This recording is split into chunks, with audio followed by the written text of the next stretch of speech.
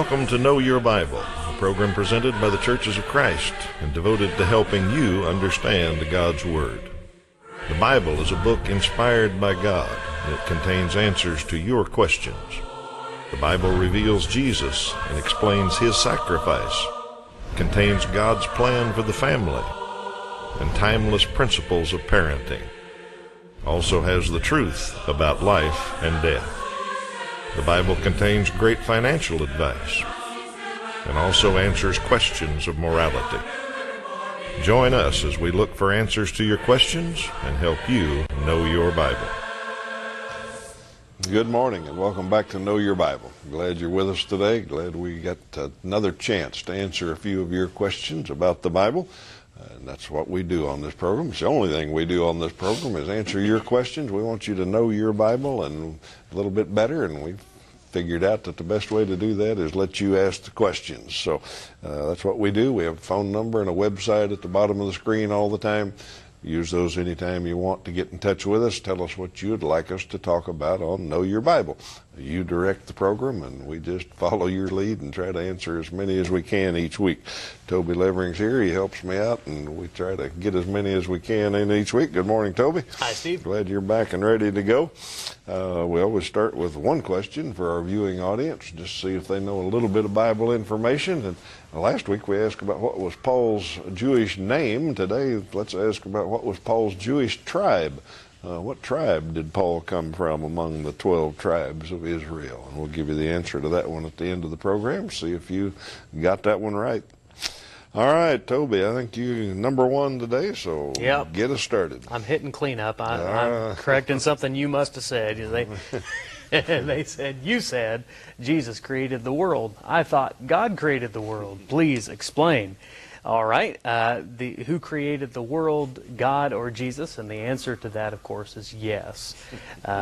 We look at Genesis chapter 1, verse 26. We'll notice there a very interesting word, let us create man in our own image. That is not by accident. The word us simply is the plural form. And so if you read by that very quickly, you wonder, who is us? What is this all about? Well, of course, this would be referring to a word that's not in the Scripture, but the word helps us understand the concept a little bit better of the Father, the Son, and the Holy Spirit. That word is called the Trinity, and I have a graphic that is not a biblical in origin, but it is helps us understand a little bit that the Father and the Son and the Holy Spirit are all God, and yet they are separate entities of the Godhead, if we might call it that. The Son is not the Father is not the Holy Spirit, and the Holy Spirit is not the Son. They're parts of the same one God, and yet they are very distinct and separate. The simple illustration, we might think of that as an apple. There's the seeds of an apple, there's the fruit, there's the skin. They are all parts of the apple, and yet we would call them all together apple. We don't get down into saying this is the skin of the apple, the seed of the apple, and so forth. We just call it the apple. Well, that's a very poor illustration to explain a very deep theological concept, but this is what we're talking about. Yes, Jesus did create the world. He was there at the creation of the world. In fact, Scripture goes on to say that not only did He create all things, but all things were created for Him. And Colossians chapter 1, verses 15 and 16, we'll look at this together on the screen. The Son is the image of the invisible God, the firstborn over all creation. For in Him all things were created, things in heaven and on earth, visible and invisible, whether thrones or powers or rulers or authorities. All things have been created through Him and for Him. So this helps us understand that, yes, Jesus created the world, and so did God, and so did the Holy Spirit together as God for a purpose. So hope that helps them understand a little bit the concept of the Trinity. All right. As much as one can in 3 minutes. It's a little difficult, but yes, you're right on track there. All right, got an interesting question here. A viewer says, the Bible says the road to heaven is narrow, but it also says grace covers all our sin. So why does it say it's so hard to get to heaven? Well, what our viewers thinking, evidently, is that if grace covers all sin, then it's really pretty easy to get to heaven. But the Bible says it's hard to get to heaven. The road's narrow. Well, let me point out a little fatal flaw in our viewers' reasoning there, I think. The Bible really never says it's hard to get to heaven. It just says not many people will. Now, there's a difference. Let's read the passage that you're referring to. Matthew chapter 7, verse 13. Jesus said, "Enter through the narrow gate, for wide's the gate and broad's the road that leads to destruction, and many enter through it. But small is the gate and narrow the road that leads to life. Only a few find it." Okay? I don't think he's saying it's so hard to find that there's going to be very few people that can find it. I think what he's saying is not many people will take that road. A lot of people will take the easy way. They'll take the path to destruction. But there's a few people that will desire it enough, that will seek it, which the Bible says to do, and they'll find that narrow road.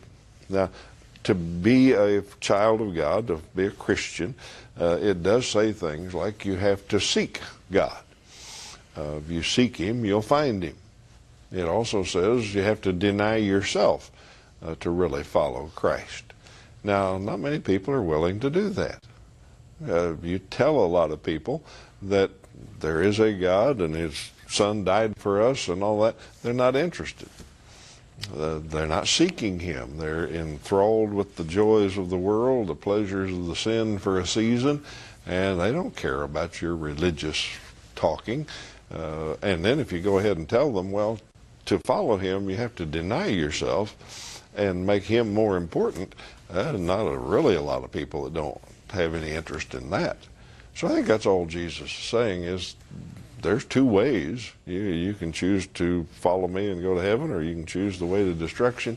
And most people are going to choose the way to destruction. It's broad, it's easy, it's narrow, it's wide, and it's not that it's hard, that it's difficult. It's just few people will make that choice. I think that's a lot better way to understand that passage. Grace does cover our sin. Once we understand that, once we figure out how amazing grace is, getting to heaven isn't on our effort. It isn't hard. It isn't difficult. But few people understand that or want to understand that. I think the one place where he did say something about it being hard, he said it's harder for a rich man to get to heaven than a camel to go through the eye of a needle. Whether that's literal or not doesn't matter. He's just saying it's hard.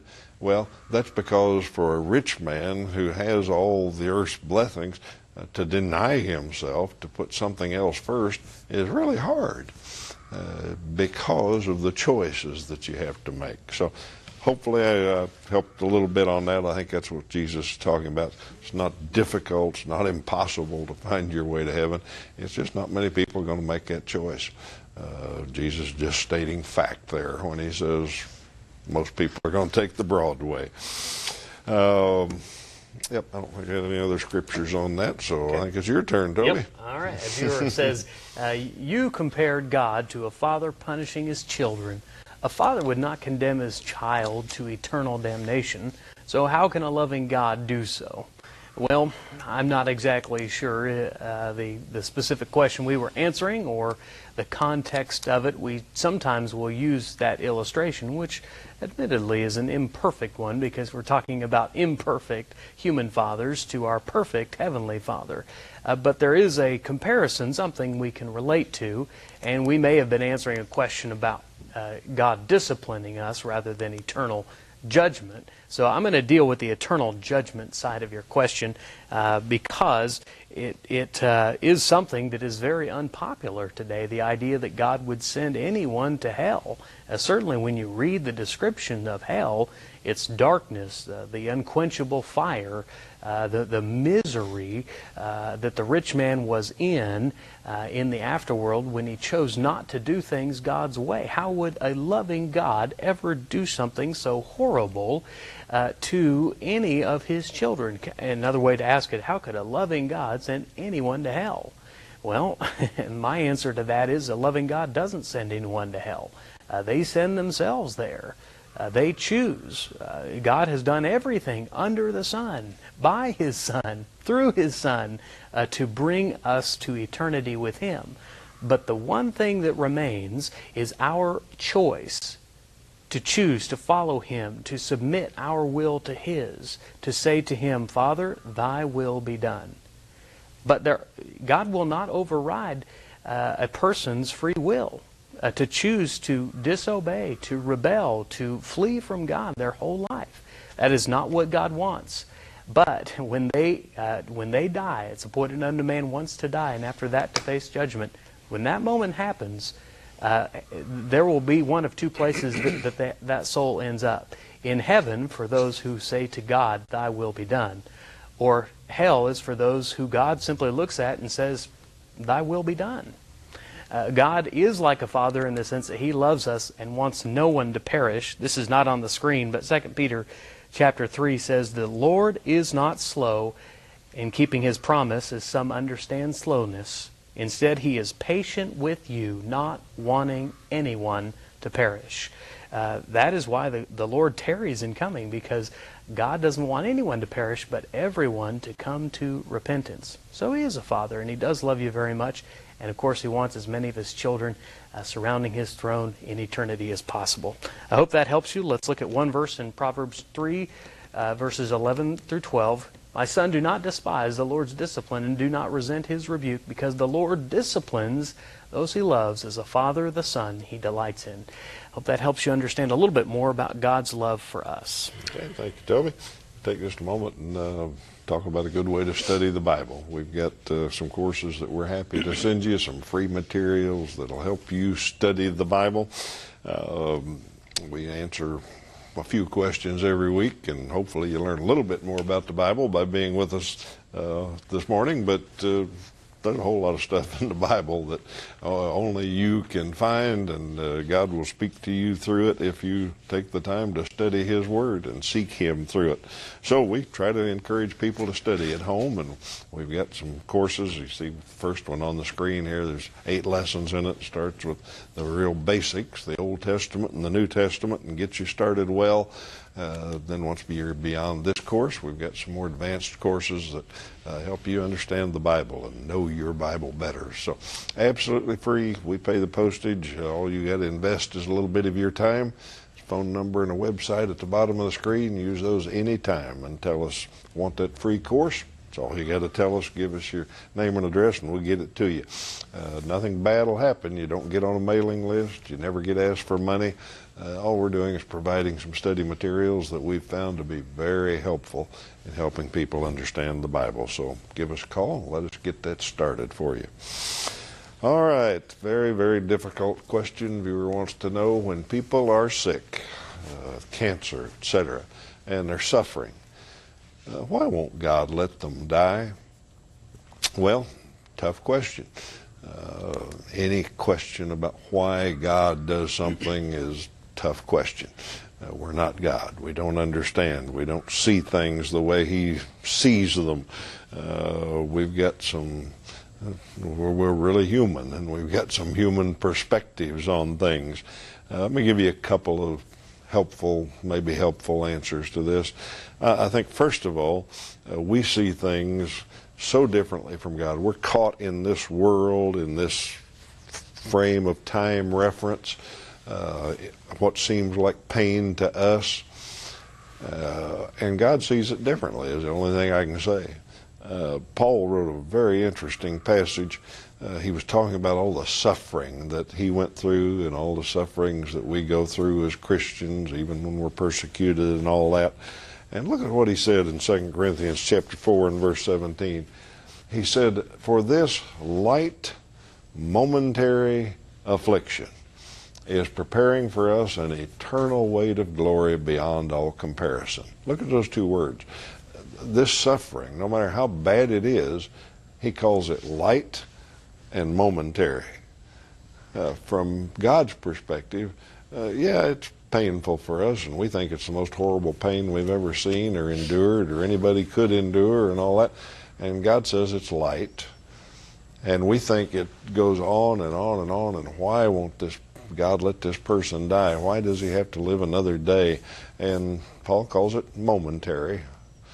I know we don't understand that. I know when your loved one is lying there suffering, all of this just is a bunch of babble and theory talk and doesn't help much. But it's the truth. Our life here is light and momentary. Our sufferings are light and momentary.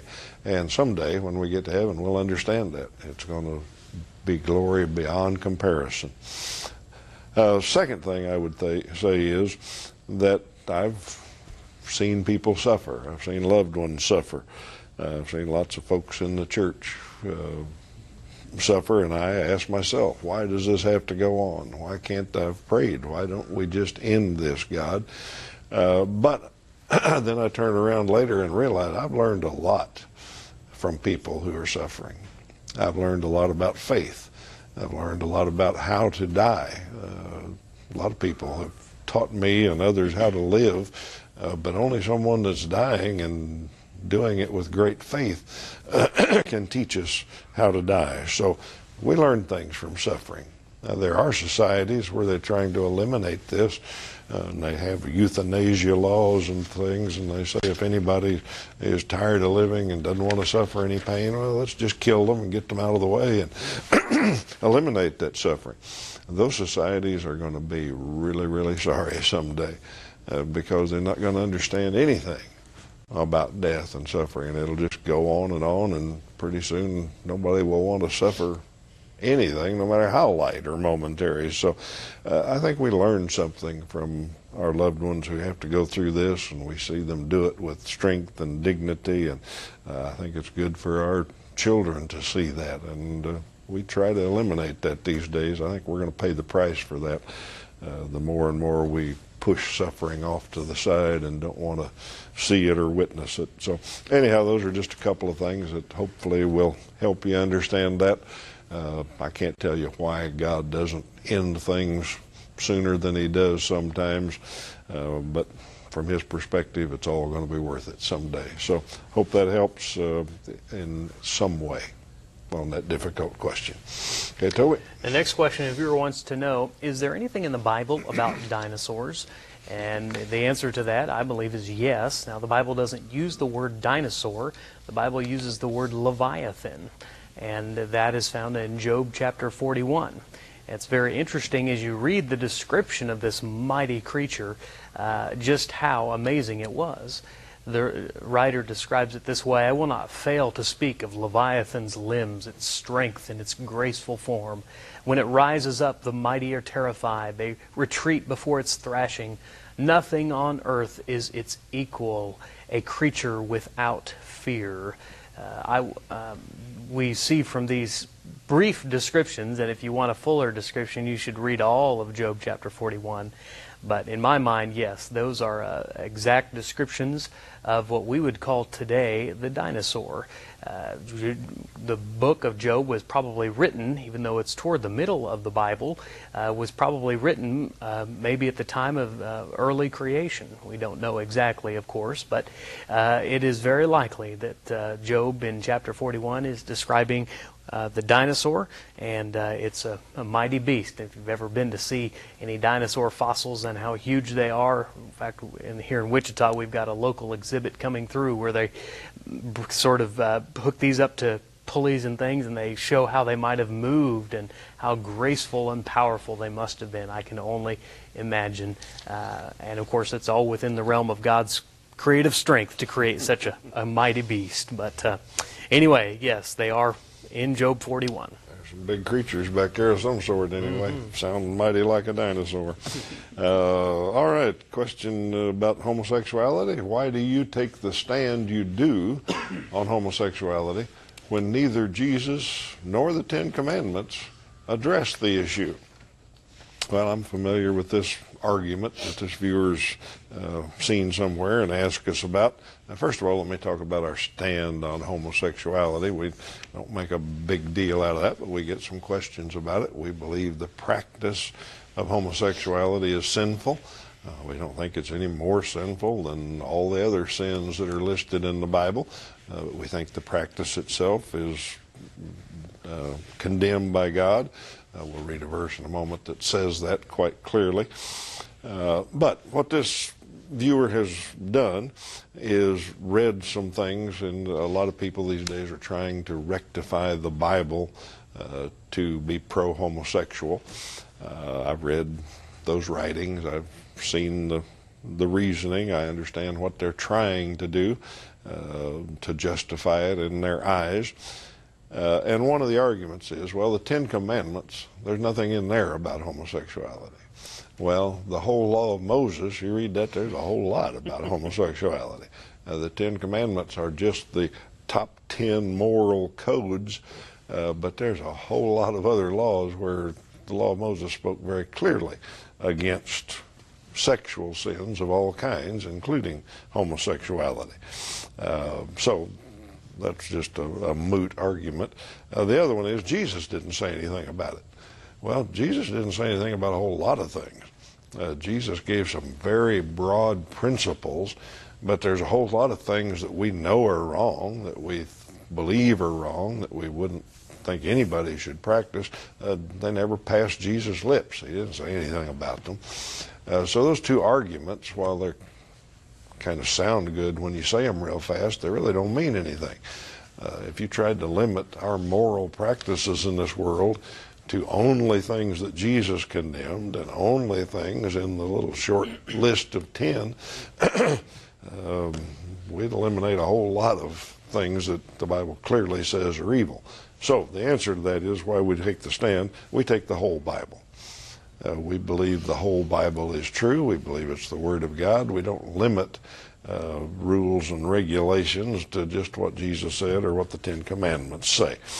Let me just show you one verse that clearly lists homosexuality along with a number of other sins as being sinful in God's sight. 1 Corinthians chapter 6, verses 9 through 11. Paul said to the Corinthians, don't you know that the unrighteous will not inherit the kingdom of God? Don't be deceived, neither sexually immoral, and that covers all sexual immorality, adultery, incest, everything, nor idolaters, nor adulterers, nor men who practice homosexuality, nor thieves, nor greedy, nor drunkards, nor revilers, nor swindlers will inherit the kingdom of heaven. But here's the good news. And he said at the start, you used to do these things. He said, but you were washed, you were sanctified, you were justified in the name of the Lord Jesus Christ and by the Spirit of our God. The people in Corinth used to practice all those things, and when they were practicing that unrighteousness, Paul says they weren't going to heaven, but they were sanctified. They turned to Christ. They changed their lifestyle. That's a great verse that not only indicates homosexuality is wrong, along with a whole lot of other sins, but if you turn to Christ, you can change your lifestyle. So that's the answer why we take the stand we do. We believe the whole Bible, not just a few select portions of it. We take just a moment and invite you to visit a Church of Christ near you. We are kept on the air by Churches of Christ. I'd like to mention some of our supporters every week, our partners over in Missouri, and the broadcast that goes down into Arkansas comes from Springfield, Missouri, and our partner church over there is the Watermill Church of Christ on Barnes Street in Springfield. Wonderful group of people. Bill McFarland preaches there. I know you'd enjoy getting to know him, and the other folks around there, great folks in Springfield, and have been a long-time partner of Know Your Bible. You can drop in and visit them sometime. If you're looking for a church home, you'd find folks that would really welcome you, and if you know somebody that attends there, maybe tell them. I heard about you on Know Your Bible. I appreciate that program, and thanks for keeping it on. So visit a Church of Christ near you. All right, Toby, we got some time left. You asked the question. You said something about being absent from the body and in the presence of the Lord. What does that mean? This is a quote from 2 Corinthians chapter 5, verse 8. We can look at it together on the screen. Paul writes, "We are confident, I say, and would prefer to be away from the body and at home with the Lord." Now, if you look at the context of this, Paul is considering the end of his life. coming to just thinking about His purpose here on earth. And I think as Christians who've been long in the faith often do, as the body wears out, as life gets harder, struggles become not as easy to handle as they used to be, they come to that point when they realize that leaving the body, the soul leaving the body, is referring to when a person dies, is not such a bad thing. It's going to take the person of faith home to be with the Lord. And Paul understood that when the soul leaves the body, the soul still lives, it goes on, it exists. And that's simply what it's talking about. Absent from the body is just referring to a person who has died. And I think ultimately he's referring to the hope that we have beyond the grave in Christ. So I think that's what he's talking about. Hope that helps. All righty, thank you. Viewer wants to know, real easy question here, how big is heaven? Millions and millions of people have died. Where do they all fit? How can each one have a one-on-one with God? Well, the last part, we're going to have a long time, so we'll all get plenty of time with God. But how big is heaven? Easy to answer because the Revelator told us. Chapter 21 and 22 says heaven is 12,000 furlongs wide and deep and high. Furlong's an eighth of a mile, so that means it's about 1,500 miles square, which is about half the size of the United States, a little bigger than half the size of the United States, but it's also 1,500 miles tall, so there's all sorts of levels maybe in there. I don't know. I think everybody's going to fit. Now, I say all that, but I think that's not literal. I think that's symbolic language. He's just saying, hey, it's going to be a big place. I personally don't think it will be that small. When you consider the universe that God made, I don't think heaven is going to be limited to a box 1,500 miles cubical, but I think there'll be plenty of room for all of us wherever it is. And it's going to be different. We're going to be spiritual bodies instead of physical bodies, so we'll have plenty of time with God and plenty of room. I don't know how big my mansion's going to be, but it doesn't matter. I heard one friend one time said, as long as I get 1 square foot to stand on, I'm happy. So it's going to be big enough is the answer to your question. All right, we're out of time for questions, but we got one trivia question to answer here. What was Paul's Jewish tribe? Paul was pretty proud of the fact. In fact, in Romans 11:1, he said, I'm of the tribe of Benjamin, and told people what tribe he came from. So he was a Benjamite, Israelite. We're glad you've been with us today. We're going to answer some more of your questions next week. And if you thought of some during this program, be sure and get online or call them in, and we'll try to answer them. We're glad you've been here today, and come back next week for more answers. Till then, you have a great week.